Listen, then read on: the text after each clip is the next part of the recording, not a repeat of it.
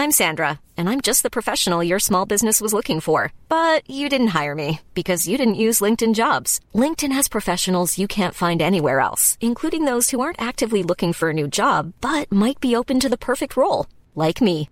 In a given month, over 70% of LinkedIn users don't visit other leading job sites. So if you're not looking on LinkedIn, you'll miss out on great candidates like Sandra. Start hiring professionals like a professional. Post your free job on linkedin.com/spoken today. Ready to pop the question and take advantage of 30% off? The jewelers at BlueNile.com have got sparkle down to a science with beautiful lab-grown diamonds worthy of your most brilliant moments. Their lab-grown diamonds are independently graded and guaranteed identical to natural diamonds. And they're ready to ship to your door. Go to BlueNile.com to get 30% off select lab-grown diamonds. That's BlueNile.com for 30% off lab-grown diamonds. BlueNile.com.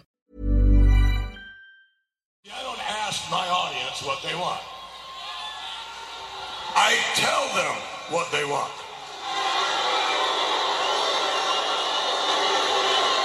I tell them what they want, and then they like it. I'm not a bad guy.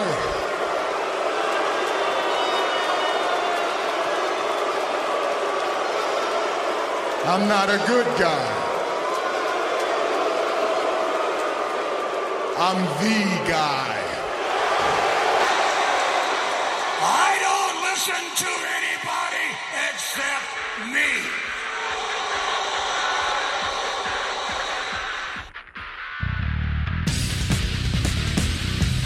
This week on a brand new edition of the Pro Wrestling Index, we recap WWE Payback, talk WWE Monday Night Raw, take your Twitter questions, and respond to Ryback potentially leaving WWE and to the unfortunate news of Chyna's passing. That and so much more this week on another action-packed edition of PWI.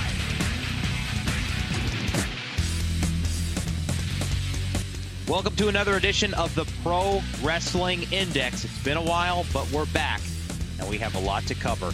I'm your host, Matt Topolsky, and joined, as always, is my co-commentating colleague from across the pond, and dare I say, from the City of Champions, Leicester. Here he is, Mo Chatra. Mo, did they keep you up last night? Keep me up last night and well into the morning, man. Yeah, it was quite the most surreal thing I've ever been a part of. To celebrate amongst fans of another club, but in this instance, I think I can be forgiven in that it was my hometown team of Leicester City defying all the odds to pull off one of the most incredible sporting triumphs the world has ever seen. Yeah, and I don't think we'll ever see something like this again. And if we do, my God, that was just the most amazing thing. And, topped off by an amazing game between Chelsea and Tottenham. So, quite an amazing 24 hours here in my hometown of Leicester. And I just can only say that I hope that one day, quite soon, we can experience the same in the lovely city of Liverpool. Yeah, that would be a wonderful thing. I got to say, though, we talk a lot of sports entertainment, professional wrestling on this show, obviously. There was a little bit of that going on in the tunnel yesterday between Tottenham and Chelsea. Some eye gouging going on there. I mean, this was a good old-fashioned brawl. Yes, nothing PG about it, was there?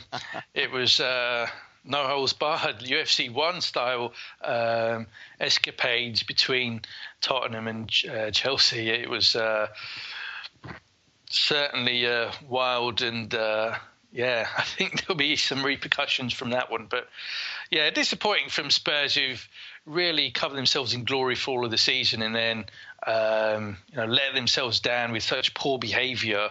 Not only after the match, but certainly during the match as well, when they could have had easily 3 or 4 players sent off. But very reminiscent of what we talk about on our Pro Wrestling Index podcast. Yeah, for sure, and we're going to talk about it here this week on the program as well. So it's been a minute since we've been off. I've been extremely busy, everyone, with multiple commitments, and so I do want to apologize for us being away. But we're back, and we've got a hell of a lot to cover, so let's get right into it. We'll start with WWE Payback, which was live this past Sunday from the WWE Network. A number of really good matches on this show, as a matter of fact. And before we actually break down this card, let me get your overall impressions on this show. Overall, Mo, what did you think of WWE Payback on Sunday? I thought it was a great show. I thought it was really good. WWE has a knack of delivering very good shows right after WrestleMania, whether they've been backlashes in the past or other names or Payback more recently. The April shows tend to deliver, and this one certainly did. And it certainly seemed that it would, because looking at the lineup on paper prior to the show, it was stacked with some potentially great matches, and several of them delivered and then some. Yeah, there's no doubt about it at all. So let's get started. We're going to break down the card in its entirety. We're going to kind of do a Cliff Notes version of the pre-show because, of course, it is the pre-show. So Dolph Ziggler took on Baron Corbin in this. I was actually very surprised by the outcome of this matchup, considering the fact that Baron Corbin has been built pretty well coming into WWE. His first loss, if I'm not mistaken, on WWE television, of course, he was the winner of the Andre the Giant Memorial Battle Royal. He dominated the majority of the match, and then Ziggler pinned him with a schoolboy at the end to get the victory. So I'm assuming that what's happening here is it's WWE's way of setting up a longer-term feud between Dolph Ziggler and Baron Corbin. And, it's interesting because coming into this matchup, this is the only time I ever hear Dolph Ziggler referred to as a former world champion. Is any time he is about to put over somebody, that's when they acknowledge the fact that at one time this guy was a main eventer for the company. So I was 100% sure when JBL mentioned that on the Raw leading up to Payback about Dolph Ziggler, that Ziggler was going to do the honors for Baron Corbin. I was wrong. Ziggler won in this match. Was it the right booking, Mo? Well, normally I would say no, but I think on this occasion I'll say yes. And the reason for that is I think that it would be good to have Baron Corbin enter a meaningful program with somebody, and this obviously is his first one on the main roster. And if you were to go over Ziggler again on the show, it would definitively end that program, and he'd have to move on to another opponent. And I think at this stage in his main roster career, he needs ring time with one of the better workers in the company just to get used to working the WWE style in front of these larger crowds that he now has to work in front of. And Ziggler is certainly one of the best workers in the company. So if it means that certainly on the house shows he can work with somebody like a Dolph Ziggler for at least another few more weeks, then by all means keep it going. So whilst on the one hand it's a bit of a shame that he has to suffer a loss like this, if ultimately he does triumph and emerge victorious from the feud, from the program, then I don't think there'll be any harm done, and he'll have another good couple of months of experience of working with, as I say, one of the best workers in the company. Yeah, I'd have to agree with you on that. I mean, I'm not totally upset over this, and I'm a Dolph Ziggler fan, so Dolph Ziggler gets a win. I'm not upset about it, but I do think that this will help build Baron Corbin down the road if he has a long-term feud. Or, it doesn't have to be long-term. It can be another month and a half, maybe 2 shows where he's feuding with Dolph Ziggler and eventually gets the better of the feud. The second match, which was on the pre-show, was for the United States Championship, featuring the big guy, Ryback, versus Kalisto, or as I now like to call him, Rey Mysterio 2.0. He was on Monday Night Raw last night, or Monday night, and was wearing a mask with a suit, sitting at ringside doing commentary. We've seen that from Rey before as well. Nevertheless, let's talk about this matchup, which in my opinion was sloppy. It ended when Kalisto pinned Ryback after hitting the Salida del Sol, and Kalisto retained the title. I was surprised by this decision because I thought that they needed to go in a new direction with the United States title, which, to be quite honest, has become a forgettable title. It has absolutely no meaning on Kalisto right now. Kalisto is doing zero to elevate this title. The booking of this title and where it is featured on the shows is doing nothing to help the prominence of this title. It is primarily defended on the pre-show month after month. And now we have some new news about Ryback as well, which we'll get into in a minute. But what are your thoughts on the outcome of this matchup and the future of the U.S. Championship, Mo? I completely agree with you, Matt. It's really a title that, for me, serves very little purpose nowadays. And, I've talked in the past about how it'd be a good idea to merge the US Championship or even get rid of it altogether and have one singly identified secondary title, which has traditionally been the Intercontinental title. Unless they wanted to use the US Championship to push smaller guys and have it as an unofficial cruiserweight belt, then yes, it can serve somewhat of a purpose. But yeah, you're completely right. It's really gone nowhere fast under Kalisto, which is a shame because I thought last year they were actually doing quite a good job of resurrecting the prestige of that belt with John Cena's title reign. And all of that is a dim and distant memory now. And it really is, of all of the titles in the WWE, by far the least prestigious and least important one. And I think that the sooner they drop the title off of Kalisto onto someone else, the better. I would have said Ryback should have been the ideal next champion, but he clearly won't be, and we'll come on to that later. Yeah, absolutely. So let's talk about the U.S. title in a little bit more depth for a minute regarding John Cena. So when John Cena had this title, many people said that it was John Cena who was making the title. It wasn't the title that was making the man. Well, I think we can all agree because John Cena is one of the biggest stars in the history of professional wrestling and sports entertainment. So him holding the title did mean quite a lot. But the booking of the title as well, where the title was featured on these shows, the fact that there was a U.S. Open challenge, the fact that John Cena was defending this title against any and all comers, and we saw new faces come onto the show, the likes of Sami Zayn, for example, wrestling John Cena for that title, or even Kevin Owens for that matter. Could this title have been featured in a different way? And if so, would that have made a difference? Or is this title doomed? Is it doomed while it sits on the waist of Kalisto? I think it is, yes. I think that Kalisto is a great worker and somebody who really impresses with his high spots and certainly has a lot of upside as somebody who's got a lot of potential and could become a real big asset for the company down the line. But at this stage in his career, I mean, he's obviously only been in the company for about a year. Fans haven't really taken to him as a credible singles act. And he was shoehorned into that title reign quite abruptly, and fans perhaps weren't ready for that. And it was perhaps off the back of one good performance in the ladder match. And I think that he didn't really do enough to get the fans on his side. And certainly the way that the title's been booked, almost as an afterthought, where by some weeks he's presented as a United States champion, other weeks he's almost presented as just the tag team guy with barely any recognition of him being a singles champion, hasn't helped at all. I mean, and to illustrate that point further, they're still using the same theme music for both he and Sin Cara. Well, that's right, yes. And I think they need to make their minds up about what they want to do, whether they want to push him as a singles guy, because obviously they're quite keen to bring through more Hispanic wrestlers on the roster, and that's part of the reason why they decided to put the belt on him. But then if they're then muddying the waters and confusing everyone by then having him just as a regular member of the tag team division a week after defending it, the US title, then it doesn't help his momentum as a singles act.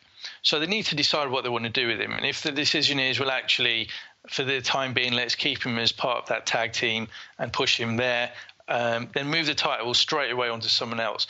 And there's various people that you can point to and say, actually, that belt would be more meaningful around that other person's waist. And somebody I can think of straight away is Sami Zayn.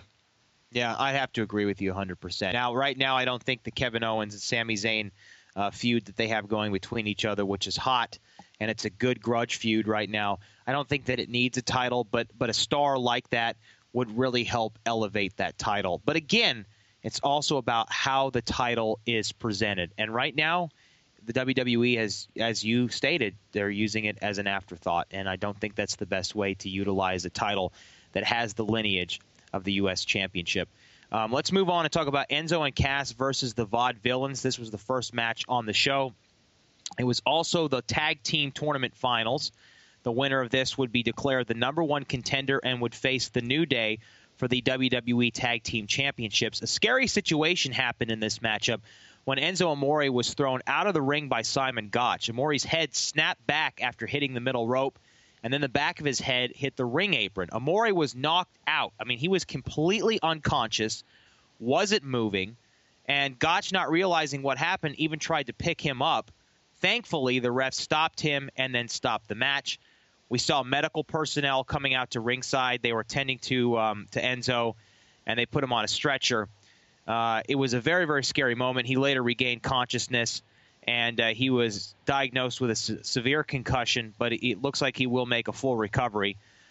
Good news considering he didn't break his neck or anything else could have happened there. We actually saw a Mexican, a lucha star last year lose his life to something very similar when he hit the rope the wrong way. So that was one of the first things that went through my mind as this was happening.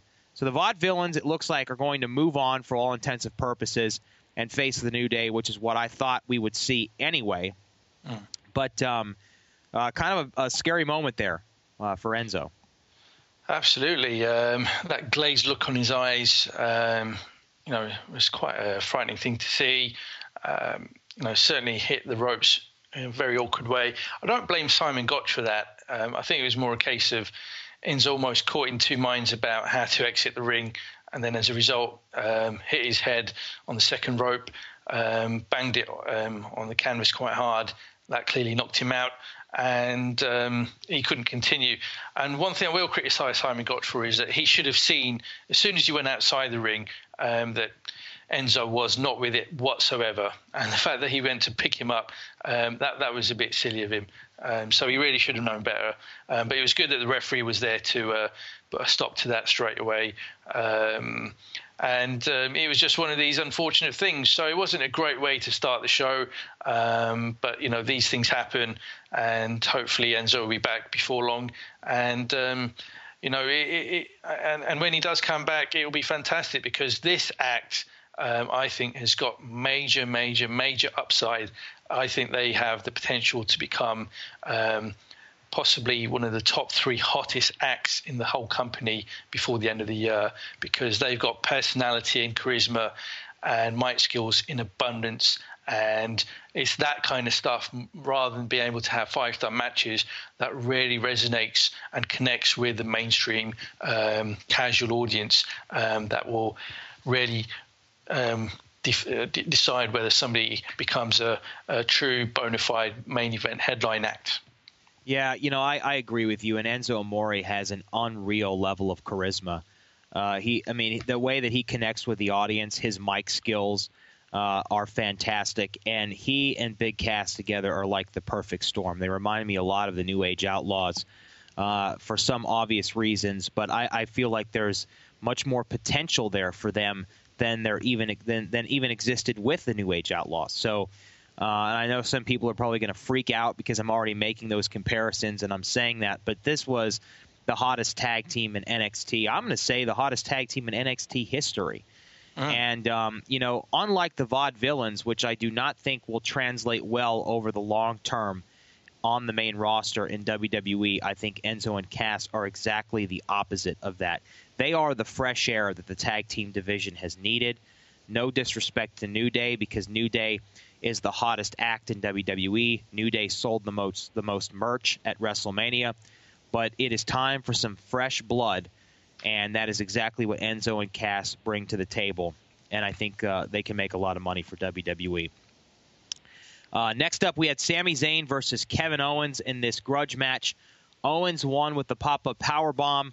A pretty damn good match, actually. Not a 5-star match by any stretch of the imagination, but a damn good match. And the best confrontation that we've seen between these two so far. Certainly better than the matches that they've had in NXT, I believe.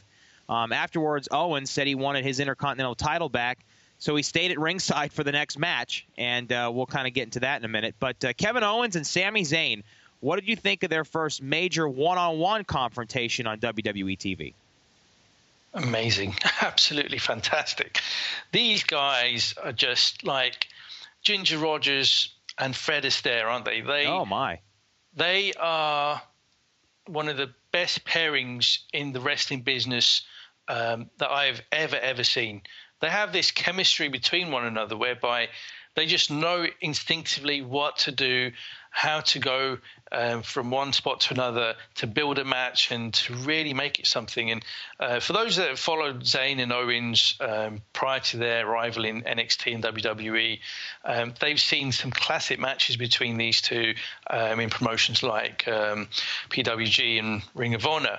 And we saw more of the same in this match. It was fantastic. And it was really, really good to see Kevin Owens have a breakthrough night. I thought this was the night where he really showed that he has all the potential and all the ability to be a credible main event act, not only in this match, but also afterwards, as we'll come on to.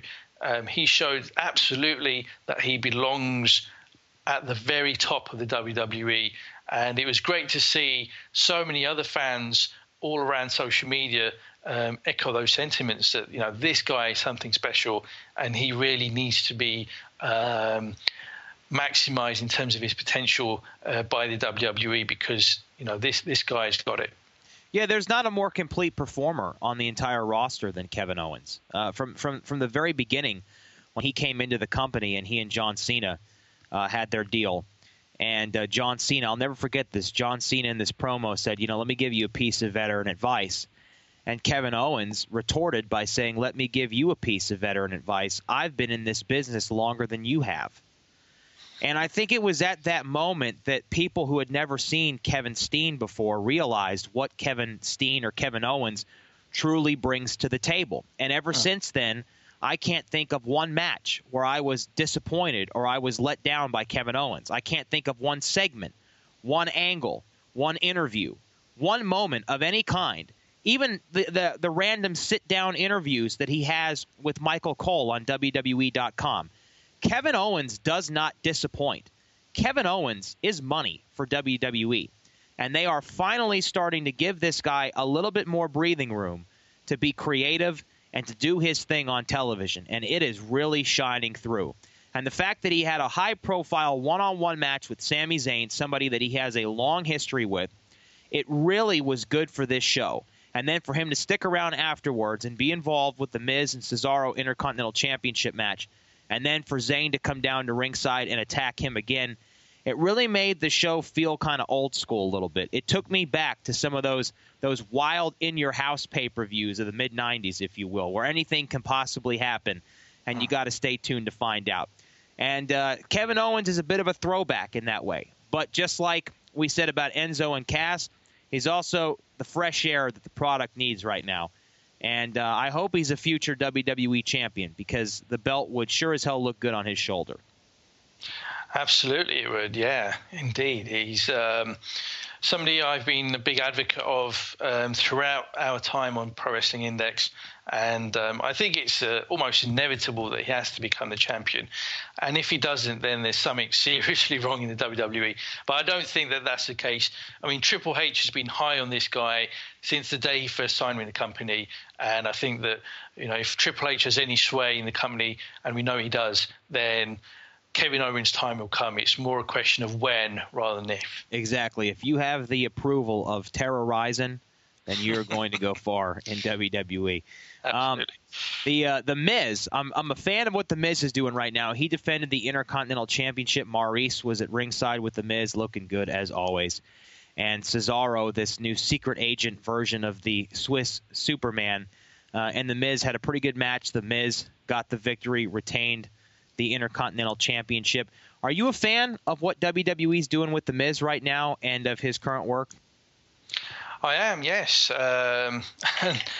Imagine thinking that The Miz isn't any good. And there are some idiots online that actually think he isn't any good. And I think that people who are of the view that The Miz has no talent, can't work, isn't a good wrestler, just are not paying enough attention or don't really understand the business at all. Because, Is The Miz one of the top promo guys in the WWE? Absolutely. His delivery, his promos is first class. It really, really is good. Very, very high level. In the ring as well, when he's given the opportunity, and in the last 4 or 5 years, it's quite rare for him to be given an opportunity to shine. He can hold his own. He's no Kevin Owens. He's no Sami Zayn, but he's a very competent worker.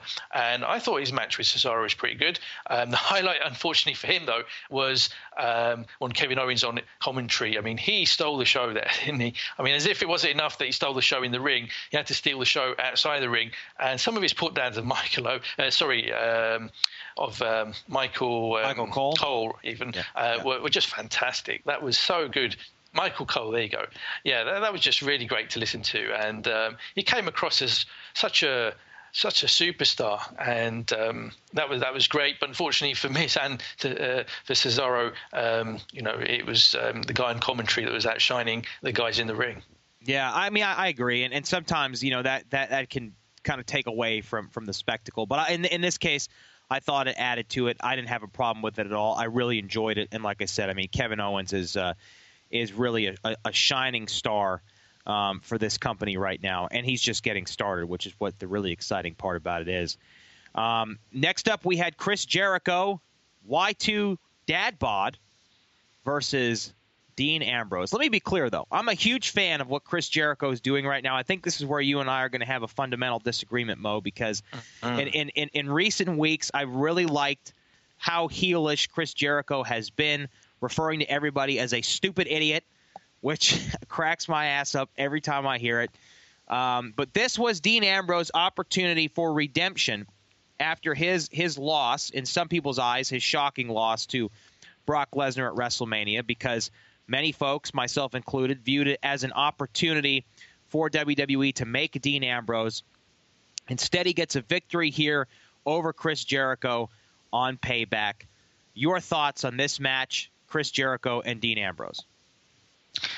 I thought it was a good match, just about. I didn't think it was a great match. Jericho, he's a talented guy. I think his talent is more outside of when the bell rings, and as a worker, I really don't rate him anymore. I really don't.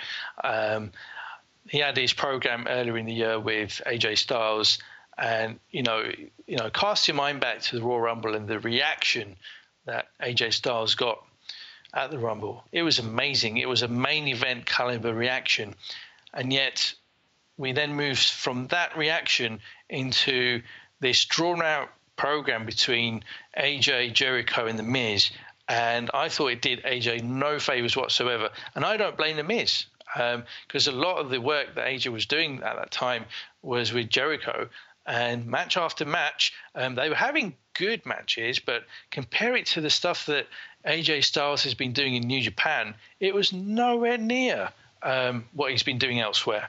And AJ Styles is one of the top 3 or 4 workers in the business. He is an amazing talent. And it was really frustrating me that AJ wasn't able to show what he's capable of to this new audience, because he didn't have the right dance partner with him who could go, who could hang with him, and who could maintain that pace that AJ likes to work at. And as a result, we were seeing some sloppiness and matches that really were not quite as good as they should have been. They were good matches, but they were not great matches. And AJ Styles is a guy that can work great match night after night. So that's what disappointed me about Jericho, and it really hit home to me that, this guy is now a middle-aged guy. He's no longer the Chris Jericho of 10, 15 years ago, who was really, really good. And yes, he's a great talker, and he'll be a great talker when he's 70 years of age. But is he the guy that can hang with these younger guys that are coming in from NXT and elsewhere? Not anymore, unfortunately. So that's why I tweeted the other night, when it looked like Jericho might be heading off back onto the road with his band Fozzy, I said, I won't miss him. And unfortunately for me, he was back on Raw the next night. Yes. Well, I don't know where that initial report came from. I hope it wasn't the Wrestling Observer, because I know, people have been falling for some things over there. So, listen. No, it was from a tweet. He actually I know. I know. I'm just poking fun. I'm just poking fun at my old buddy Dave. But listen, I understand where you're coming from on Chris Jericho. You and I had this discussion a few weeks back when the Jericho-AJ Styles feud was in full swing. Jericho's not at a place anymore in his career where he can hang with some of these guys. I mean, can he put on a serviceable match? Yes, he can. Can he tell a story in the ring? Yes, he can. Can he tell a story on a microphone and sell a match? He absolutely can talk people into the building. I love Chris Jericho. I'll always be a Chris Jericho fan, but I've got to agree with you. And this is the crossroads that WWE finds itself in because they waited so long to start building these new stars. And it wasn't until in just the last few weeks that I'm getting that new generation feel with all of these fresh faces coming onto the main roster from NXT and other places. And now that you see AJ Styles working with some other talents, Roman Reigns being one of them, which we'll get into in a minute, like that main event that we saw, AJ Styles is able to get in all of his stuff. We're able to see AJ Styles, full 100% AJ Styles, and it's a beautiful thing to see, and we'll get to that in a minute. The next matchup that was up was the Women's Championship matchup, Charlotte defending her title with Ric Flair in her corner against Natalya with the best there is, was, and ever will be, Bret Hart in her corner. Now, I got to give myself some credit, Mo, because last Friday on my podcast with Brad Gilmore, Your Opinion Doesn't Matter, I absolutely 100% called the outcome of the match. I said it would be fantastic if we saw another Montreal screw job and leave it up to little Nate to go ahead and pull it off, and that's exactly what happened. We got the screw job finished. Now, some people apparently have never seen the Montreal screw job before because I was getting tweets from people saying, I don't understand. How could the ref not see that she didn't tap? Have you ever seen the Montreal screw job before? Come on, folks. This is so easy. What did you think of this matchup and the way it was booked? And more importantly, Bret Hart, who has been very opinionated about WWE recently. I think he even went on the record and said he doesn't even want to be on TV for them. He was only doing this for Natalya. Yeah. Wow. I don't know if it's the medication that he's been on that's causing him to come out with some quite extreme opinions about WWE, or if it's just old age or whatever it is. But, yeah, it's kind of surprising that WWE is allowed him to come back on TV when he's been so critical of various aspects of their product and of Triple H himself. But nonetheless, he was out there and it was good to see him, looking in pretty decent shape given what he's been through the last few weeks and couple of months. And the match itself was fine. And it was just a shame in a way that by having Bret and Ric Flair at ringside, they really overshadowed the match, didn't they? And, our eyes were more on them than what was going on in the ring. And, to their credit, Charlotte and Natalya were actually working a good match. And it was threatening to become a very good match until that screw job finished. I actually didn't predict it. I didn't think they'd do something like that. But they decided to do it, and they ran with it the next night on Raw, and we'll come on to that briefly in a moment or two. But it was clearly designed to keep the feud going, and I think it's fine for it to carry on. I think Charlotte and Natalya do have some good chemistry together, and I think we can see that carrying on for at least another couple more months. And that's fine by me because both are very, very good workers. And Charlotte, as a heel champion, just grows in stature by the week. And I'm really enjoying her work, so happy for it to continue. I have to agree with you 100% on Charlotte, which is why I thought she was the right person to carry the women's division into its new era after WrestleMania. But I am a little surprised that we haven't seen more Sasha Banks and Charlotte. Are they saving that for later this year? Do you think that's something that we see at SummerSlam? I mean, not that Natalya doesn't deserve this because she's a tremendous worker and comes from a great lineage, but it just seems like that was the direction they were going with Sasha and Charlotte. It seemed like that was the case, and in the weeks leading up to WrestleMania, there was certainly the possibility that Sasha would go over at WrestleMania, but then the closer we came to it, I think it was you, Matt, who was suggesting that given that they were going to move over to rebranding it from Divas to Women's Division, that Charlotte would be the right figurehead. And so it proved at WrestleMania.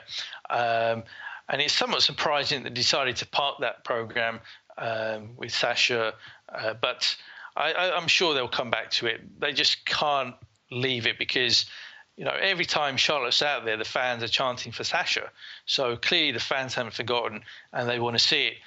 And this is one of those things where the longer you keep fans waiting, sometimes it can be to the benefit of the program, so that when you eventually do deliver, then fans really are so keen and eager to see it.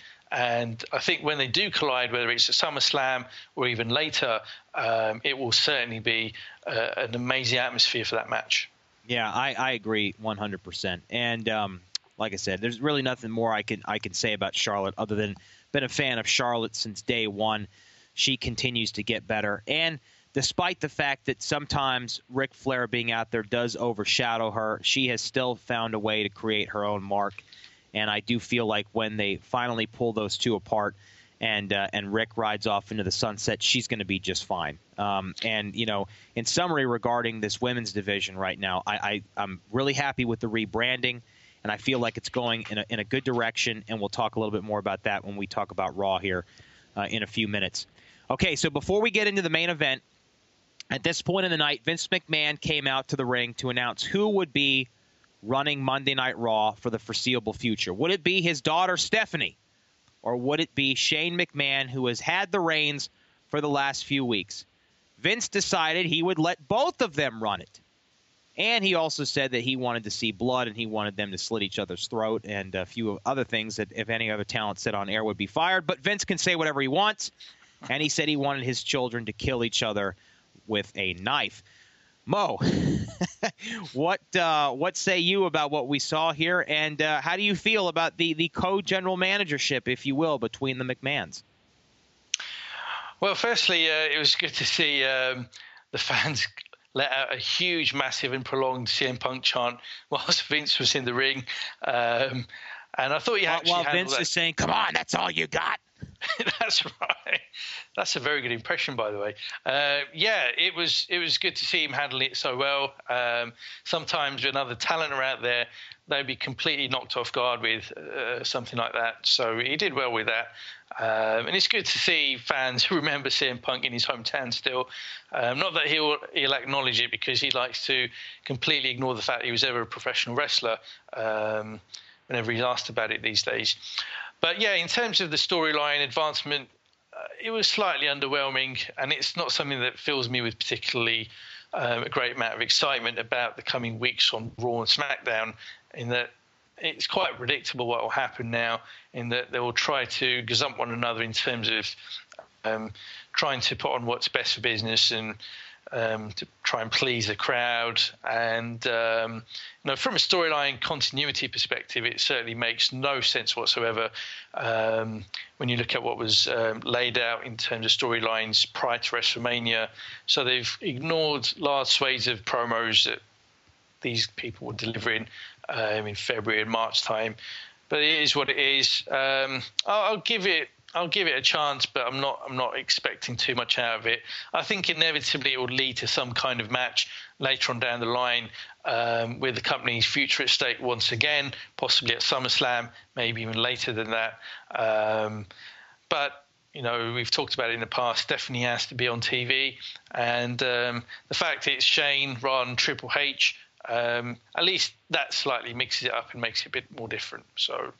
I was slightly underwhelmed by it as well. I have high hopes for the entertainment value and the comedic shtick that could come between the two of them trying to usurp each other's authority and suck up to Vince to a certain extent. But at the same time, it leaves very little room for a swerve. As you've said, it is a pretty predictable thing. I even envision a scenario where we see Shane versus Triple H at SummerSlam.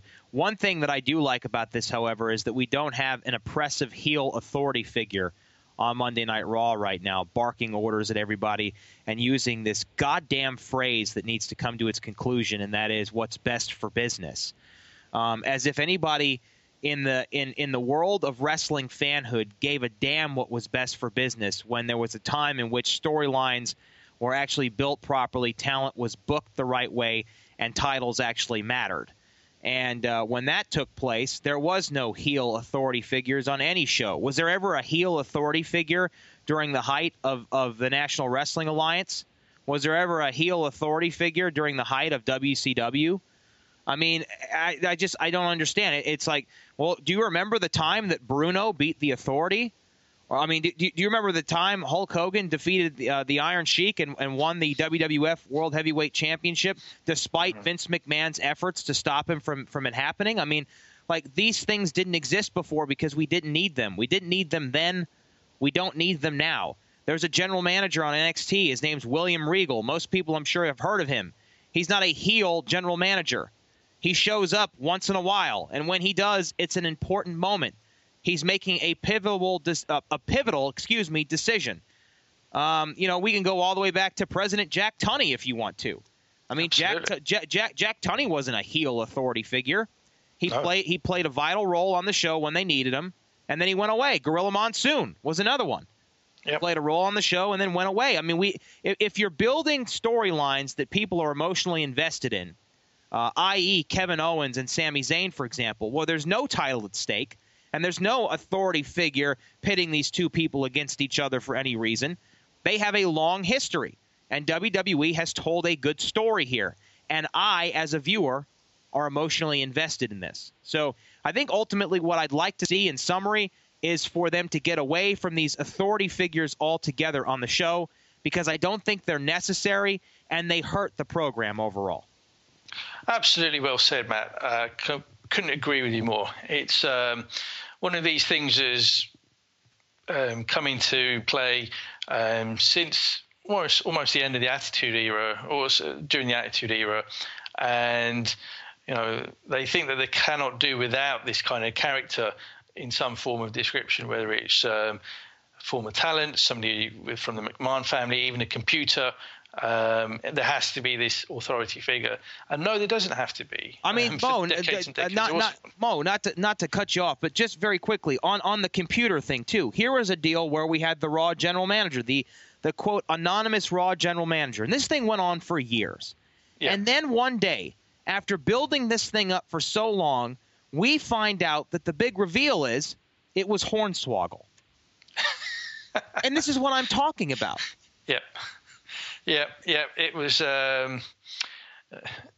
just nonsense, really, and they just need to move in a different direction, and that's what's so infuriating. Is that Vince on Payback was talking about reinventing Raw, how they constantly have to change it, and yet when we came to Raw the next night, and obviously we'll come on to that, but it was no different to every other Raw we've seen for the last however many years. And, this is, again, something I've talked about at length, that I really think they need to radically alter the whole production and presentation of Raw. And I don't think it's that difficult because, changing graphics, changing entrances, the way they shoot, in terms of camera work, there's so many little things they can do which all combined can make the product feel fresh again without radically altering how they book the thing. I couldn't agree with that more. And to that point, a few weeks ago on my other podcast, I had an opportunity to interview Eric Bischoff. If you haven't heard the interview, cheap plug, go to opinionpodcast.com. You can listen to it after this. And on that interview, Eric Bischoff talks about how even though the production quality of World Wrestling Entertainment is on another planet. I mean, it's an incredible production quality. There are very few sporting events in the world that have the quality of production that WWE does. But to his point, and to yours, and to mine, sometimes it's a little overproduced. And I think that's the point here, is that maybe you could switch things up a little bit. Give it a different feel. Something that's a little bit more cutting edge. Something that's a little bit fresher. Something that's a little grittier. It doesn't have to be gritty in terms of adult-oriented, but it can be gritty in terms of its presentation, and it will feel more live and more organic. Absolutely. And if they're too scared to make that leap across both of their shows, why not test it and trial it with SmackDown and try and go for a different vibe and different kind of approach to that show? And if that hits off with the fan base and it resonates with the viewers and ratings go up, then translate it over to Raw. If it doesn't work, then fine. But at least they've tried something different, because, you know, it's essentially the same approach to booking Raw and presenting Raw that has been in place since around 1997. And, you know, coming up to 2 decades now since then. And let's go for something else. And, you know, they are now clearly worried about the ratings, because the fact that they've brought Shane in, and the fact that they're talking about new era, and the fact that they're even acknowledging that Raw has been poor on TV, which in itself is quite an amazing thing when you think about it, then that kind of tells you that, yeah, I think they're worried now that the ratings are reaching unacceptably low levels and they need to do something about it. And so I hope that they really think out of the box and rebrand Raw and SmackDown. And obviously SmackDown moving to Thursday. It's moving to Thursday nights in the UK. They just need to do something different. And, you know, the sooner they do that and come up with it, the better. They've got, I mean, they can't say haven't got enough people. They've got office of nearly 1,000 people or so. Between them, they must be able to come up with some good ideas. Yeah, well, I think, you know, one of the ways that they can get the product to a point where they start drawing ratings again that they can point to and show their investors and say, look, we're making progress, is to listen to their audience. And so with that being said, that is my segue into the guy who, I'm not a good guy, I'm not a bad guy, I'm the guy. Roman Reigns versus AJ Styles. Roman Reigns, is he a face? Is he a heel? Is he a tweener? What is he? Oh, he's just the guy.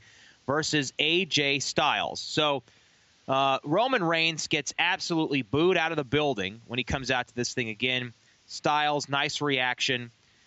This matchup was outstanding. I thought, for my money, this was the best we've seen AJ Styles in WWE since he arrived. I also, for my money, say this is the best performance we've seen from Roman Reigns since that Hell in a Cell match he had with Bray Wyatt last year. What say you about what we saw in this matchup and the way this matchup was booked as well? Because the original finish was a countout. Then Shane McMahon came out, restarted the match. Then there was another disqualification. Stephanie McMahon came out, restarted the match. We had Anderson and Gallows involved. We had the Usos involved in this matchup as well.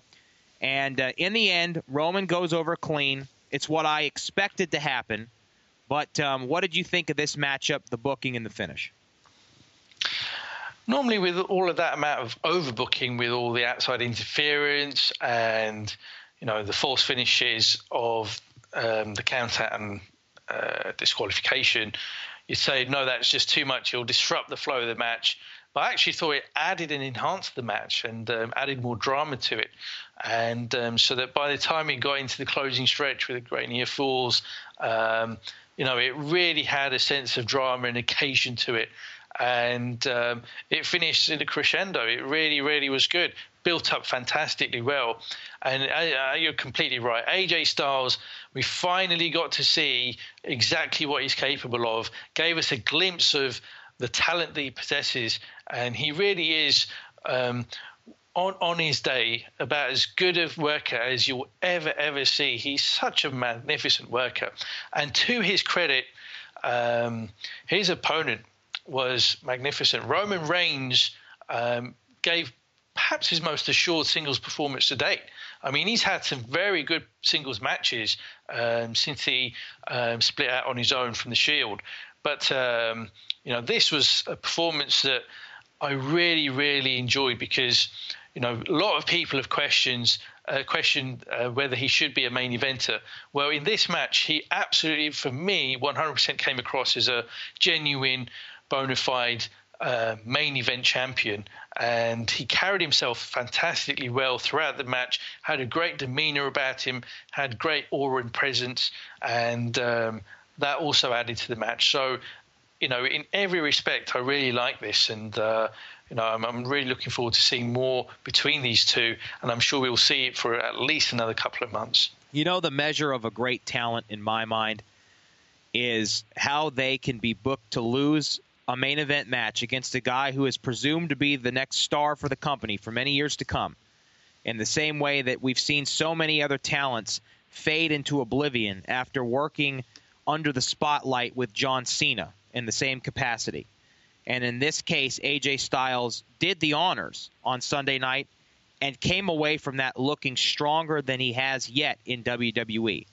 It is a testament to AJ Styles to be able to go in there and for the amount of time that he and Roman Reigns worked together to make Roman look like $1 million. Now, Roman did his part, too. I'm not claiming that AJ Styles carried Roman through that match. That's not the case at all. But I am saying that the great stars in the history of this business, they elevate the folks that they work with in the ring. AJ Styles took Roman Reigns to a level that he has yet to perform at on Sunday night. I completely agree, yeah. You cannot underestimate the role that AJ Styles played in making Roman Reigns come across like such a hot act and such a hot heel and such a hot champion. And this, again, compounds my criticism of Jericho, because Jericho wasn't able to do in 2.5 months with AJ what Roman Reigns was able to do with AJ in 20 minutes. And I thought both fed off each other fantastically well. And, they've not had much experience of working with one another, AJ and Roman Reigns. And the fact that they meshed so well in this match certainly excites me greatly for when they clash again at Extreme Rules in a few weeks. Yeah, absolutely. Okay, well, listen, we have a loaded mailbag this week, and I'm going to try and do something that we didn't do in the last episode of the show, and that's get to every question, or certainly as many as possible, because we have a lot of great questions and comments. So before we do that, let's very briefly just hit on our highlights of Monday Night Raw. What were some of your highlights and takeaways from Raw? And overall, what did you think of the show? Yeah, I thought Raw was a pretty good show. I didn't think it was a great show, but certainly had its positives. We saw, obviously, Stephanie and Shane open the show. And given there was talk about the new era, to see Stephanie come out there was a bit of a downer. But then it wasn't too long before we saw one Kevin Owens come out and, again, carry himself like a future main eventer. So that was certainly good to see. Some of the wrestling that we saw on the show was pretty decent as well. Cesaro and Kevin Owens, which opened, which was the first match, I actually thought that could be a potentially great match, but it somewhat disappointed me, actually. It was still okay, but I expected a bit more from it. The Goldust stuff with Fandango, Tyler Breeze. Awful. Yeah, I mean, the less we say about that, the better. I really don't understand what that's doing there. The way that they're trying to move this tag team title storyline along, by bringing the Dudleys back into the picture, it was okay, but clearly it was a big loss having Enzo go out the night before. But I think you're right. The New Day and the Vaudevillains is probably the direction they'll be going in the next few weeks. But it was fine. I mean, Rusev moving into contendership for the US title may mean that at Extreme Rules we finally do see a title change.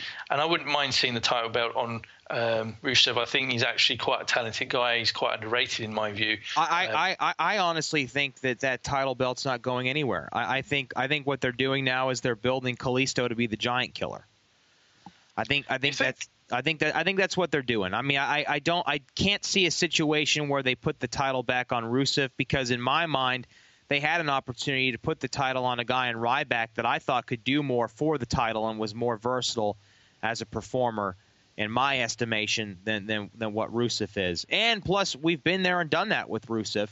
The Russian, the Bulgarian, whatever you want to call him now. I keep losing track because he's moving to a new country all the time.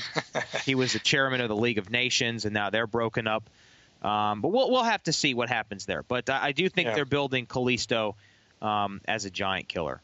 And then very quickly, we saw WWE acknowledge the Little Nate thing from 15, 16 years ago to explain the Montreal Screwjob from the night before.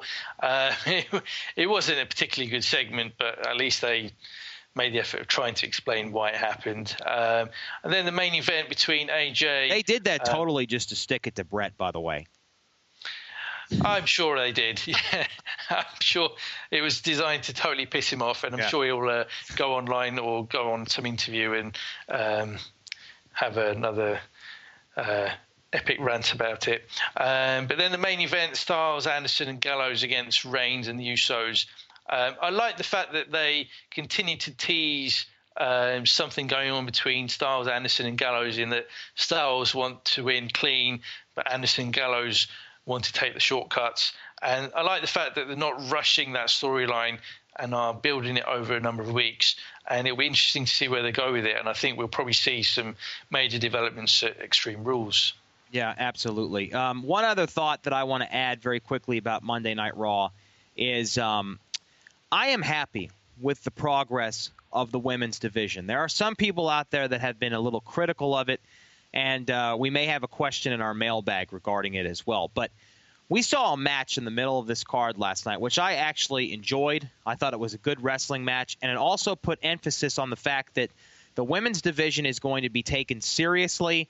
It is not going to be featured as a piss break on Raw anymore or other shows. We had Becky Lynch versus Emma. There wasn't a title up for grabs. There wasn't a number one contender implication on the line. It was two women that are building a feud between each other, and they're going to have wrestling matches.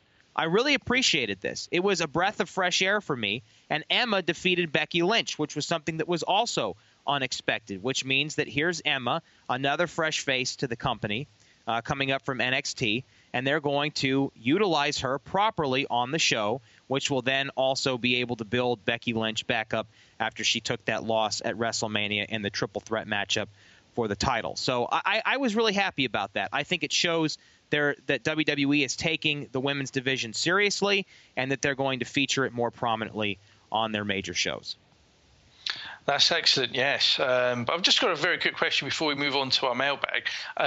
So your esteemed broadcast colleague, one Brad Gilmore, obviously is a fan of a certain ex-diva,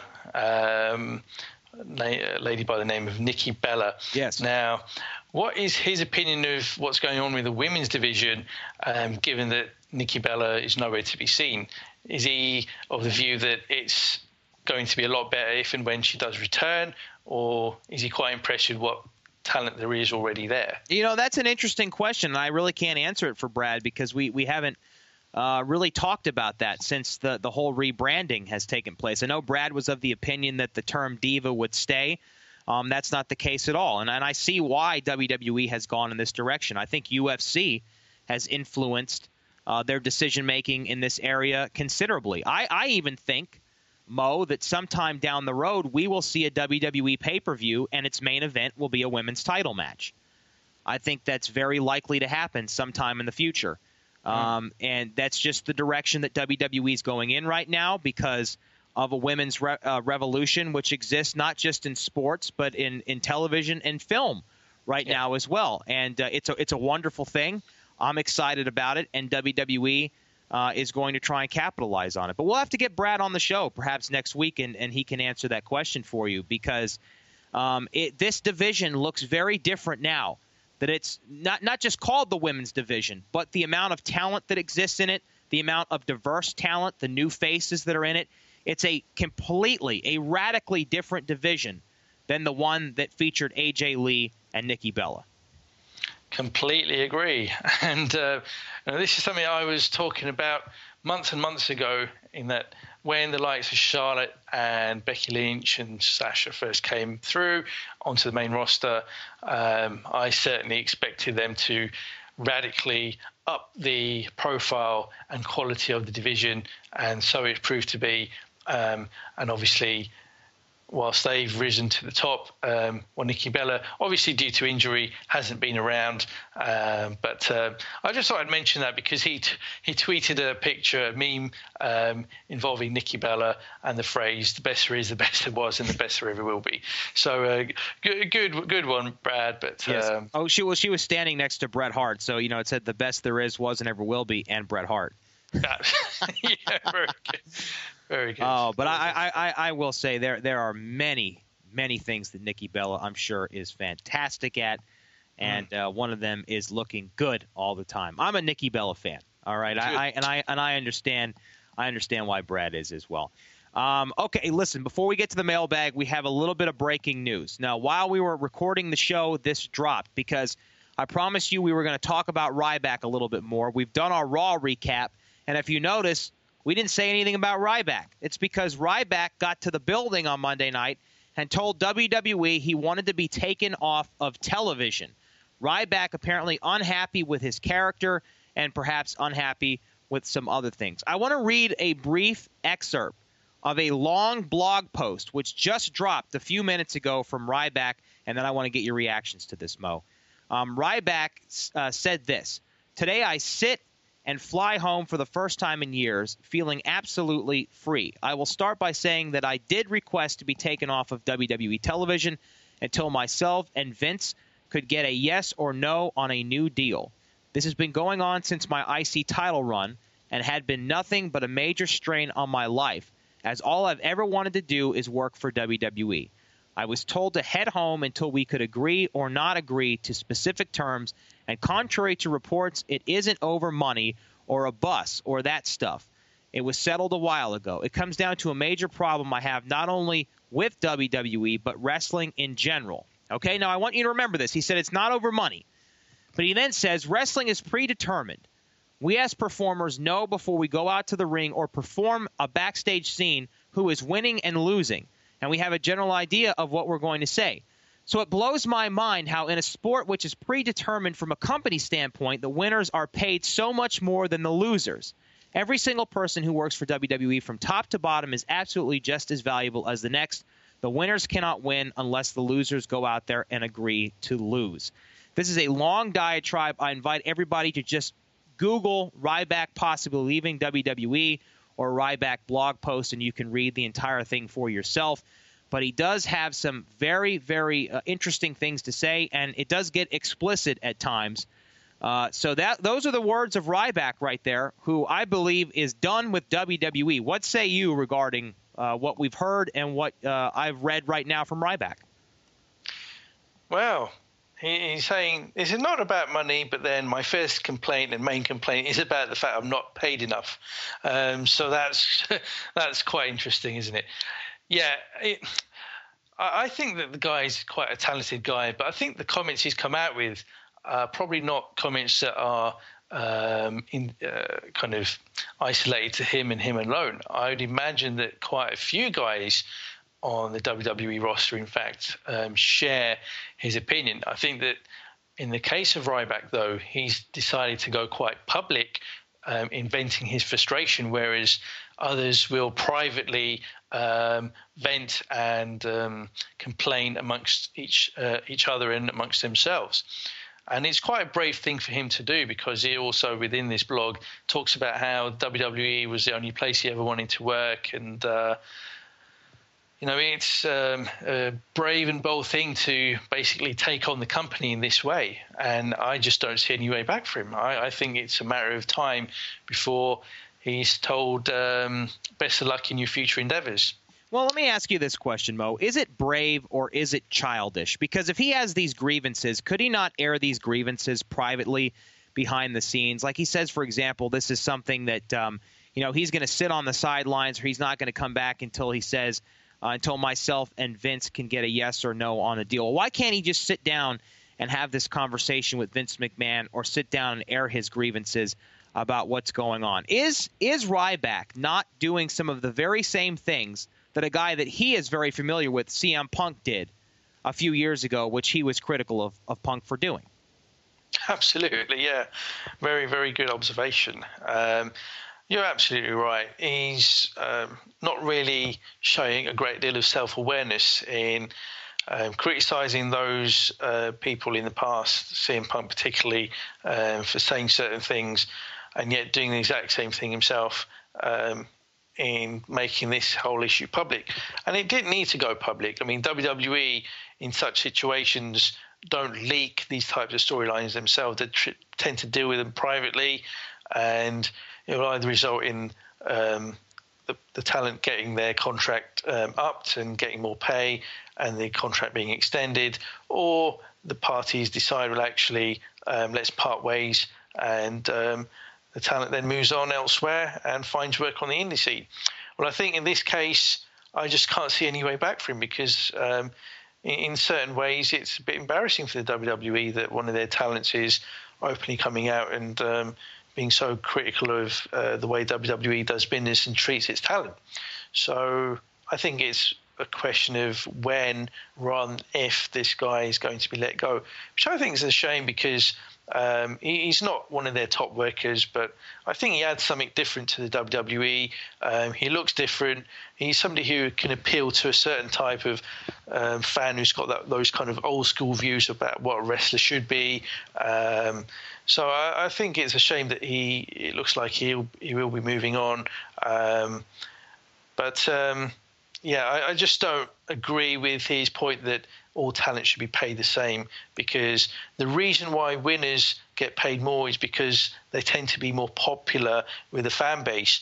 And the likes of John Cena, the likes of Roman Reigns are going to be paid a lot more than your Fandangos of this world, because quite frankly, people give a shit about give a shit about Roman Reigns, and they give a shit about John Cena. They don't give a shit with respect about Fandango. Yeah, and that's a very good point. And the last thing I'd like to say about this is, for a guy that's saying in his blog post, his public post about a company that he's still under contract with, publicly discussing a contract dispute he's having with them, he says it's not about money. He follows that comment up with a 5 or 6 paragraph post talking specifically about money. I know we talk about pro wrestling on this show, but I want to bring Dana White into this world for just a minute. I heard Dana White recently talking about the discrepancy that exists between he and Conor McGregor, and more importantly, what separates the success of UFC from the success of boxing. And that is that UFC fighters are paid with incentives. They are incentivized to perform. They're incentivized to show up. They're incentivized to fight. They're incentivized to win. They're incentivized when they have the best knockout or submission of the night. They're incentivized when they have the best fight of the event. And to a certain extent, that's what happens in the world of sports entertainment. You are incentivized to perform. You are incentivized to be one of the top stars in the company. If people were being paid based solely on wins and losses, then Seth Rollins would have made the least amount of money last year, because as WWE champion, he lost 15 out of 16 matches.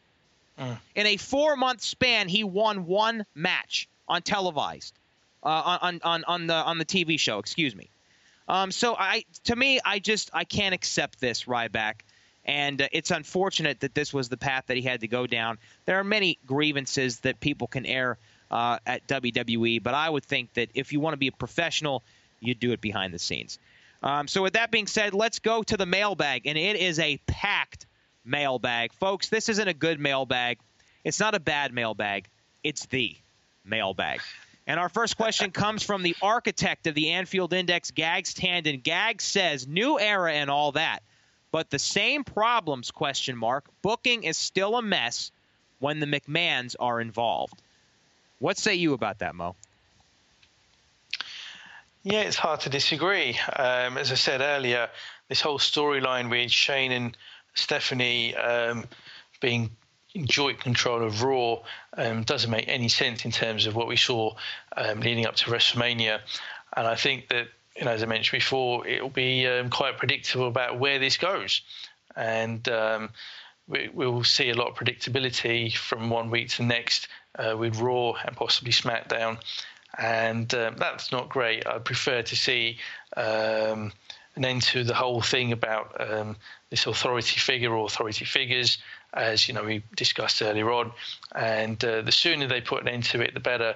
But I just don't think that we'll see that. I think we'll, in some form, some capacity, we'll continue to see these authority figures on TV. And that's a shame. But I just hope that other aspects of what we see from the television product can override some of the negativity around the way in which the McMahons or any authority figures are presented on TV. Yeah, I mean, I've already made my thoughts known on the authority figures. I would like to see it be vanquished from Monday Night Raw. I don't think they are necessary anymore, and one could argue that they haven't been necessary since the Austin-McMahon rivalry came to its conclusion. Overall, in terms of booking on the show, whether the McMahons are on screen or not, well, that's another story entirely. Vince McMahon was capable of booking some of the best television that WWE's ever produced between 1996 and 2001, but that was when WWE had some real competition. Necessity is the mother of invention. Now, with the ratings continuing to decline and WWE making some changes behind the scenes and on screen with new talent, it's my hope that perhaps the booking will change as well, but we'll have to see what happens. Our next question comes from Munther Buhindi, at Munther Buhindi on Twitter, longtime listener of the show, and he says, with all this, quote, new era, end quote, talk, we'll still see a McMahon family soap opera on the show. Does it really feel like a new era? Now, I've said that this kind of reminds me of the new generation a little bit, Mo. Do you feel like it's a new era, or will it only be a new era when the McMahons are off screen? It'll only feel a new era when we see Raw and SmackDown receive their much-awaited revamp. I think we'll still see a lot of the same faces that we've seen for a number of years, the likes of Randy Orton, the likes of John Cena, unfortunately the likes of Big Show and Kane as well. But as long as those types of people are increasingly phased out in favour of the newer talents, then I think that's what will really signal the arrival of the new era. And I hope they come up with a catchier phrase than the new era. We've had the Attitude Era, we've had the Reality Era, so let's come up with something different than new era, because when we talk about it in 10 years or 20 years' time, talking about, remember the days of the new era, that really doesn't seem like a phrase that will work well, over time. So how about this? It's not a new era. It's not an old era. It's the era. There you go. That's better. Better than a new era, definitely. Yeah. But no, I think we'll have to see the younger talents come through. But one point I'll quickly make is that think back to the most successful era the WWE has seen, and that was the Attitude Era. Now, did we have a time then where we had a whole raft of old guard who'd been there since the 80s and early 90s around to put over the younger guys? No, it was actually the younger guys putting over each other and feeding off one another and rivaling one another to become the top stars in the company. That really elevated everyone to unprecedented heights.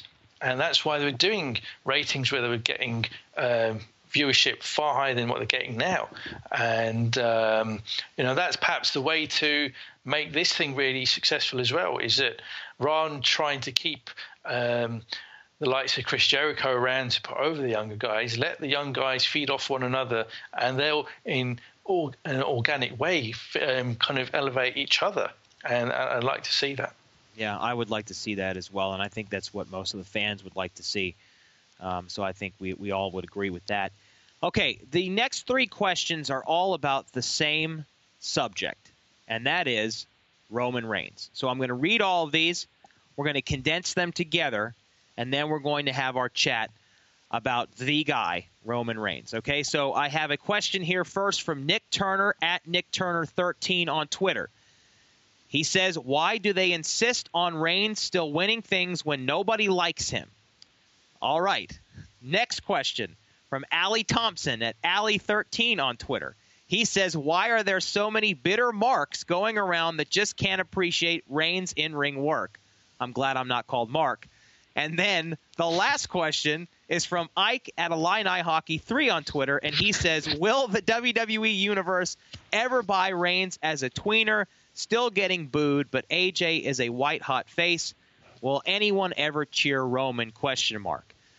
These, by the way, all of these listeners, and we really appreciate your questions, are all tweeting at us from different parts of the world. So people from all corners of the globe have one opinion or another about Roman Reigns. What do you surmise from all this, Mo? Well, it probably explains why Roman Reigns is a tweener, because it's quite amazing, actually, that we're seeing what exactly happened with John Cena about 10, 11 years ago happening with Roman Reigns now, in that it's such a split fan base, and that they're so vociferously either for or against this individual. And, you think back to the time of One Night Stand, ECW One Night Stand in 2006, 10 years ago. Famously, one of the fans had the sign, "If Cena wins, we riot." And that was a time at which the fans really began that backlash against John Cena.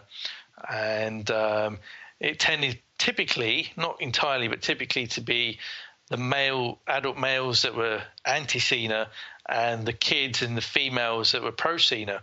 And we're seeing almost the exact same thing now, where, again, it's predominantly the males that are anti-Roman Reigns and the females and the kids that are pro-Roman Reigns.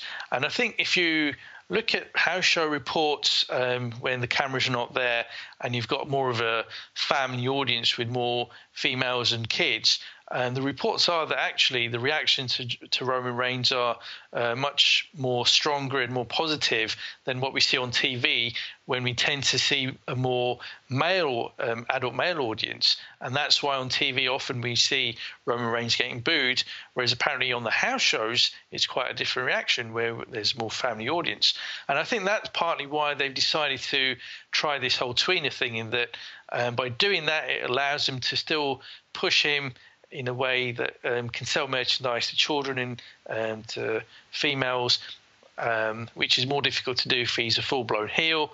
But then he can still present that subtle heel side to his character whenever he wants to play off the kind of boos of the male fans. So I think that it's actually working well, and I thought the way he delivered the tweener role at Payback was beautifully done. And I think that the tweener role's got a lot of potential. So I'm actually a big fan of where they're heading with his character now. I begrudgingly have come to accept this. And I'll tell you why. Because when you say he beautifully played it on Sunday night, I couldn't agree more. There were moments where he was doing things in the match, especially when he was taking the heat, when Gallows and Anderson were in there, where you thought, okay, here he is. He's playing a great face role. There were times where I saw the aggression coming out in this match, and I was saying to myself, come on, Roman, turn, embrace the real you, And so I was emotionally invested in what Roman Reigns was doing. Does it matter whether he's a face or a heel on the surface, as long as you're emotionally invested in what's going on? I always had an issue with this when it came to John Cena. I don't have as big an issue with this when it comes to Roman Reigns, and I'll tell you why. Because I don't buy into this concept that it's a 50-50 split with John Cena, because it's really not. Now, John got a really nice reaction at WrestleMania. I popped for John Cena when he returned. But during that long run of Cena, that long apathetic run where he was carrying the title before The Rock came back the first time, people were so tired of John Cena being shoved down their throats. He was being booed out of buildings all over the world. And people just said, enough of this character already. We've had enough of it. And what Michael Cole was selling to us on Raw was, well, he's one of the most polarizing superstars in WWE history. He's not polarizing. There was nothing polarizing about it. People were tired of him being shoved down their throats. I think the Roman Reigns thing is a little bit different. So let me ask 2 follow-up questions, since we're on the subject of Reigns and AJ Styles right now. One of these questions comes from the Humanoids blog, at Humanoids blog on Twitter, and another one from Voice of Nathan on Twitter as well. Do you think Payback was Reigns' best match to date? Humanoids blog says, I was impressed with his selling and ability to keep pace with AJ. And Voice of Nathan says, does the way AJ lost last night strengthen or weaken his main event status? For me, he is now certified main event. So everyone's talking about this main event. So many questions about Reigns and AJ. What do you think about that? About all those questions right there? Well, all I can say in summary is that it's better for Roman Reigns as the champion, as the current figurehead of the company, to be talked about, and for there to be so many different opinions about him rather than for there to be complete indifference towards him. Like Cena. Yes. It's important because we've seen it in the past where people have been champion or have been pushed as main event acts, and fans really couldn't care less. Fans clearly do care. One way or another, they care about the fact that Roman Reigns is the world champion, is pushed as the top guy in the company right now. And whether people agree with it or they don't agree with it, they've got an opinion on it. And I think that is important. And I think WWE has acknowledged that, it's better for fans to have an opinion than no opinion whatsoever. And, I just think that they need to run with this and continue with it because, there's a certain Seth Rollins who's going to be returning quite soon. And, that whole scenario, that whole dynamic between he and Roman Reigns can go in a multitude of different directions. So rather than reduce their options by making Reigns turn one way or another right now, keep him in that tweener role until Rollins is back, and then let's see what happens. And the options then are certainly far greater. So that would be a fantastic way to then lead into SummerSlam with those two potentially going at it for the WWE World Heavyweight Championship. Yeah, I agree. Keep the options open. Agree 100% on that. Okay, the next question comes from Guy Drinkle at Guy Drinkle on Twitter. Still one of my favorite Twitter handles, by the way. Is the Women's Championship being damaged again by gimmicky stuff, he asked, like the ending at Payback? What do you think about this? Was the Women's Championship damaged by that at all, or by having Ric Flair and Bret Hart at ringside? No, I don't think that for the one single match in one single spot it was damaged. It wasn't a great angle. It wasn't really necessary in my view. I think they did it because, as you mentioned, I think probably to partly piss off Bret, but also because they wanted to continue this whole program between Charlotte and Natalya. So I didn't have a problem with it. I don't think anyone will think any less of the division. I don't think it certainly hampers the momentum of it. It's certainly on an upward trajectory, and I'm sure that Extreme Rules, Charlotte and Natalya will compete with one another again. I think that time round we will see a more definitive ending to that match, and I'm sure it'll be great. All right, here is a question that I have gotten almost as much as questions regarding Roman Reigns. Here it is. When is Finn Balor debuting on the main roster? Will it be at Extreme Rules? This question comes from Anfield Trust at Anfield Trust on Twitter. Where is Finn Balor, Mo? What do we know about Finn Balor right now? Where is this guy? Well, what we do know is he is no longer NXT champion. I think it was last week, wasn't it, that he lost the title to Samoa Joe at NXT TV tapings? Yes, in Lowell, Massachusetts, I believe. Yes, in fact, was it even at TV tape? I don't think no, it was. No, it wasn't a TV tape. It was just a just a live event. Yes. So that obviously got the rumor mill going again that, okay, that must mean that Finn Balor is heading into the main roster. He'll be on Raw soon. He'll be reunited with his buddies Gallows and Anderson and possibly AJ. And that's going to be fantastic. Maybe not the case. I just think that they're holding fire with him. And I think they'll be looking to debut him later in the year, possibly at or just after SummerSlam. I think it'd almost be a waste if he's debuted in the next few weeks. I'd like him to debut at a time when there's particularly a peak of interest, and SummerSlam tends to be one of those shows or points in the year when there is a peak of interest, and he needs to come in with some fanfare rather than just turn up out of the blue. He's a special talent. His entrances are special, especially when he has that whole devil kind of thing that get up. So I like to see them make something special out of his debut on the main roster and build it up as something special, so that by the time it actually comes, fans are really looking forward to it, rather than have it as a surprise. Because we see too many of those surprises where people just turn up, and that sometimes isn't what's. I know you just mentioned about it not being a great phase, but I think sometimes that's not what's best for business. Yeah, well, I mean, the thing about it is I understand that, but for me at the same time, it's kind of like analysis paralysis here a little bit. On July 25th, Finn Balor will have his 35th birthday. My question is, if not now, when? Triple H was asked on an investor call several months ago what the plan was for Finn Balor. And Triple H, and I'm summarizing here, said something to the effect of they don't want to just use Finn Balor as a Band-Aid for injuries. So if other guys go down, they got to bring them up so they can fill a roster spot. They wanted to have a program for him. So to answer the question of the Anfield Trust, I'm not sure WWE has a program for him yet. I thought they perhaps they looked at this Bullet Club deal and thought, well, maybe this could be a Balor Club thing here, but I don't think they're still sure with what they want to do with AJ and the current members of the Bullet Club that are on the roster yet. And so that, I think, is part of the issue. So I think, if anything, Finn Balor is like a plane in a holding pattern, and he's just waiting on the control tower that is Titan Towers to tell him when he can land his plane. So I think it will happen sooner rather than later. But I don't anticipate it happening at Extreme Rules. I thought it would happen at Payback, and it didn't, so I'm going to hold off for a while. Maybe Money in the Bank. Perhaps. He'd be one hell of a Money in the Bank winner. He would. That's only, 6 weeks away, 7 weeks away? Yeah. So, that's a good shout right there.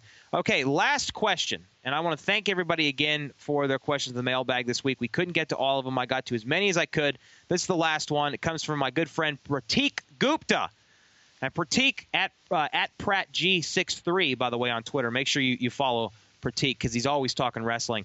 He says, in your opinion, which is the best segment on the show, the highlight reel, the Ambrose Asylum, or Miz TV?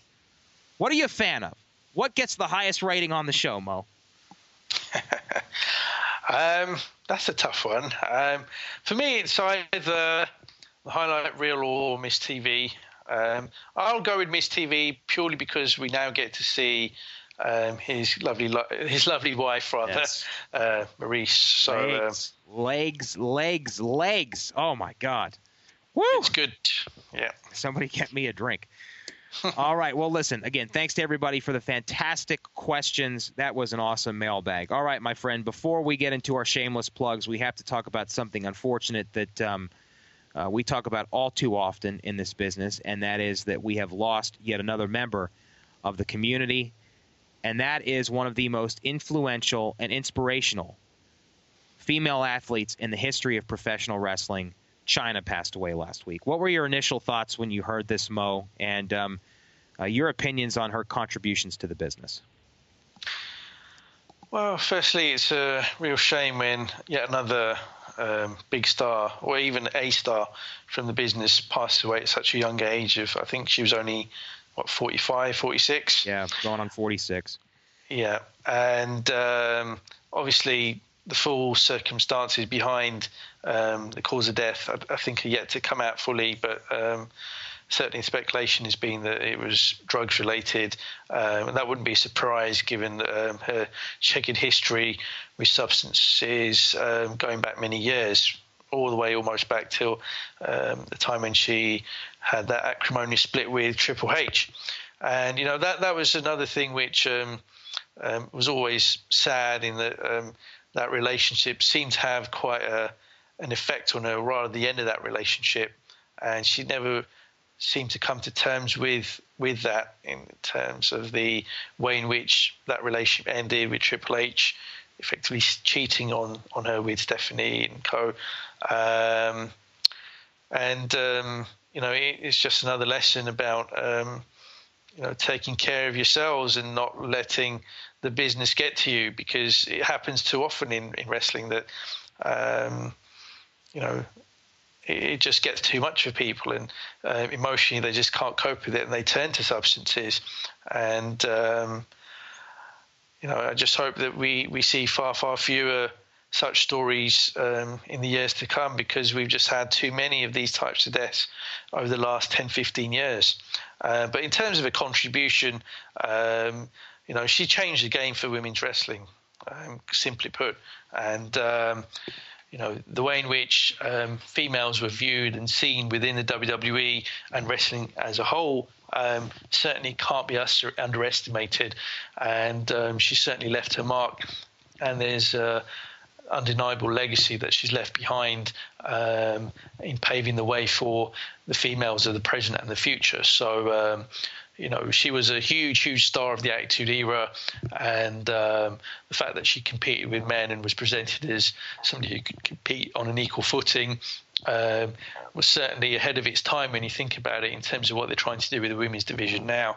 So it was a sad kind of news story, and nonetheless, it was good to see WWE acknowledge her, which, especially given some of her unfortunate comments about the likes of Triple H in the last couple of years, it was good to see the WWE look past those and acknowledge the contributions she did make to the company and the business.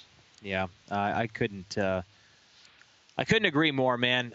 In terms of her total impact and contributions to the business, I just want to clear up. She was taking medication for anxiety and for insomnia, and it's definitely not something that you really want to mix together. And it really, at the end of the day, in my opinion, what Chyna really died of was a broken heart, man. I mean, she put herself through hell. She never fully recovered from being released by WWE back in, I believe, 2001. And it was just one of those things where she never came back from after that. And it was just one demon after another that she continued to battle trying to get over this. And really what she sought at the end of the day, and Vince Russo, a guy whom we both know I don't agree with too much, did a very fitting and heartfelt tribute to her on his YouTube page. And he talked about the fact that what she really sought in life was acceptance. She just wanted to be accepted and wanted to be loved for who she was. And if she could have seen the outpouring of love and support that came from so many people who she paved the way for and others that she worked for and helped make stars, I think she would have she would be smiling right now. So definitely an unfortunate loss. And one could make the argument that not only was Chyna one of the most influential wrestlers in the history of the business, but that she was, in fact, one of the most influential stars in the history of WWE and certainly in the Attitude Era.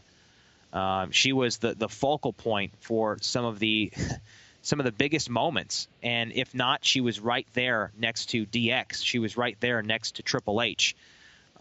She defeated Jeff Jarrett for the Intercontinental Championship, for God's sake. I mean, a woman defeating a man for the Intercontinental title. It's not something we'll ever see again, but we saw it with Chyna, and we saw it during that era. So another one lost, Chyna gone at the age of 45, and Godspeed. And thank you for everything that you brought to the business. With that being said, let's get into our shameless plugs, my friend. Another great show in the books. What's going on in the world of Mo Chatra? Other than everyone partying in the streets out there, Mo, right now where you are, what do you have going on? Well, speaking of books, my work on my book continues at a sluggish pace, but it will reach the light of day one day. But in the meantime, I've got a podcast lined up elsewhere. Not regularly, it's a one-off thing. There's a website called Pro Wrestling Only, which is actually a forum that have been doing this big project over quite a number of months called The 100 Greatest Wrestlers in History, 100 Greatest Wrestlers Ever. And I'm going to be having a discussion, debate, argument perhaps with one of the moderators from this forum, guy by the name of Dylan Waco, where we'll be talking about John Cena and a big disagreement that I'm potentially going to have with him, in that he rated him above the likes of Mitsuharu Misawa, Kenta Kobashi, Toshiaki Kawada, and not only those guys, but also Bret Hart. He says that John Cena is a greater wrestler than Bret Hart ever was. So that should make for some very interesting listening. So that's right in your wheelhouse. Yeah, that's going to be quite a good one. So I think I'll be taping that in the next week and a half. So very much looking forward to that discussion, and I'm very confident I'll emerge victorious from that debate. Oh, I'm sure you will. And where will people be able to hear that again? Do you guys have that set up yet? Not yet. We're just working through the details and trying to come up with the terms of the discussion and who will moderate and things like that. But no, once we set the battlefield and agree on our pay and cut and stuff, then it'll be taping very soon. But as soon as the details are confirmed, I'll let everyone know next week, and also on Twitter. Awesome, man. Well, that's very exciting. I'm looking forward to hearing it, and I'm sure the listeners are as well. I want to thank everybody for listening to this show, as always, and for sticking with us. My schedule has been absolutely crazy the last few weeks, and I've got to do a better job of getting together with Mo every week and getting this show done, because really do appreciate everybody who's been engaged and all the fantastic questions that we had this week. And before we finish as well, congratulations, Matt, because you're now executive producer of Reality Wrestling. I am. Thank you very much. Yeah, it's an incredible honor, and it's really, really cool. I've already been working behind the scenes for quite some time with Kevin Bernhardt, who is the director of the show, and Kevin is the hardest worker you'll ever meet in television. I mean, the amount of work that Kevin has on his plate every single week to produce WWE uses the phrase weekly episodic television. Well, we also produce a weekly episodic television product. It's every single week. It's a brand new episode. And, of course, the scale of our production's nowhere near what WWE's is, but then again, no one's is. But we do, I think, a fantastic job with the resources that are allotted to us, and we're growing and getting bigger all the time. And Kevin has a lot of that on his plate, and I'm happy to contribute where I can. So it's a great honor to be named executive producer. I won't be going anywhere. I'll still be at the desk. I'll still be calling the action with Brad Gilmore as well. So I appreciate that shout, Mo. And if you want to find out more about Reality of Wrestling, go to realityofwrestling.com. We have new episodes that are posted to our YouTube page every Tuesday. Brand new, commercial-free, hour-long episodes every single week. In addition to that, I do a podcast with Brad Gilmore, who is my co-host on Reality of Wrestling, 5 days a week. It's Your Opinion Doesn't Matter. It covers sports entertainment, pop culture, and more. And you can get it on iTunes, Stitcher Radio, TuneIn Radio, at the FNX Network, or at opinionpodcast.com. So go check that out, and appreciate the support, everybody. So that's it for this week on another edition of the Pro Wrestling Index. As always, thanks to Gags for the platform, and we'll see you next week.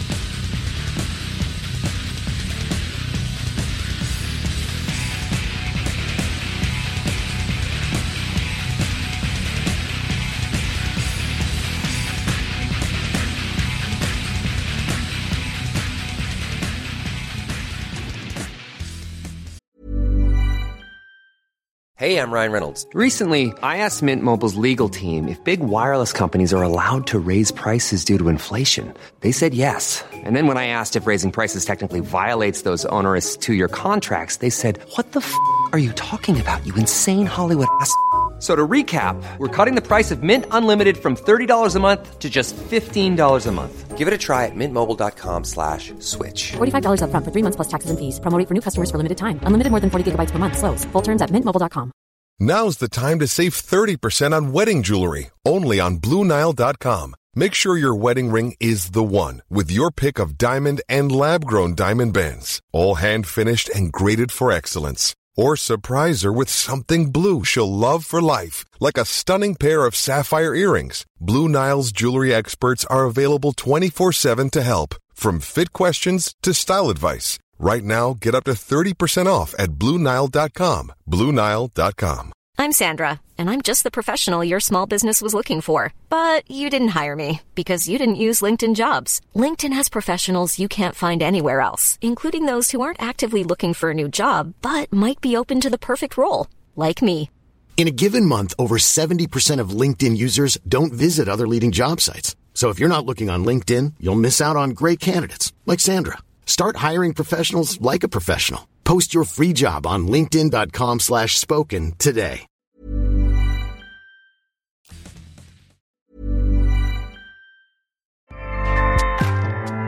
Acast powers the world's best podcasts. Here's a show that we recommend.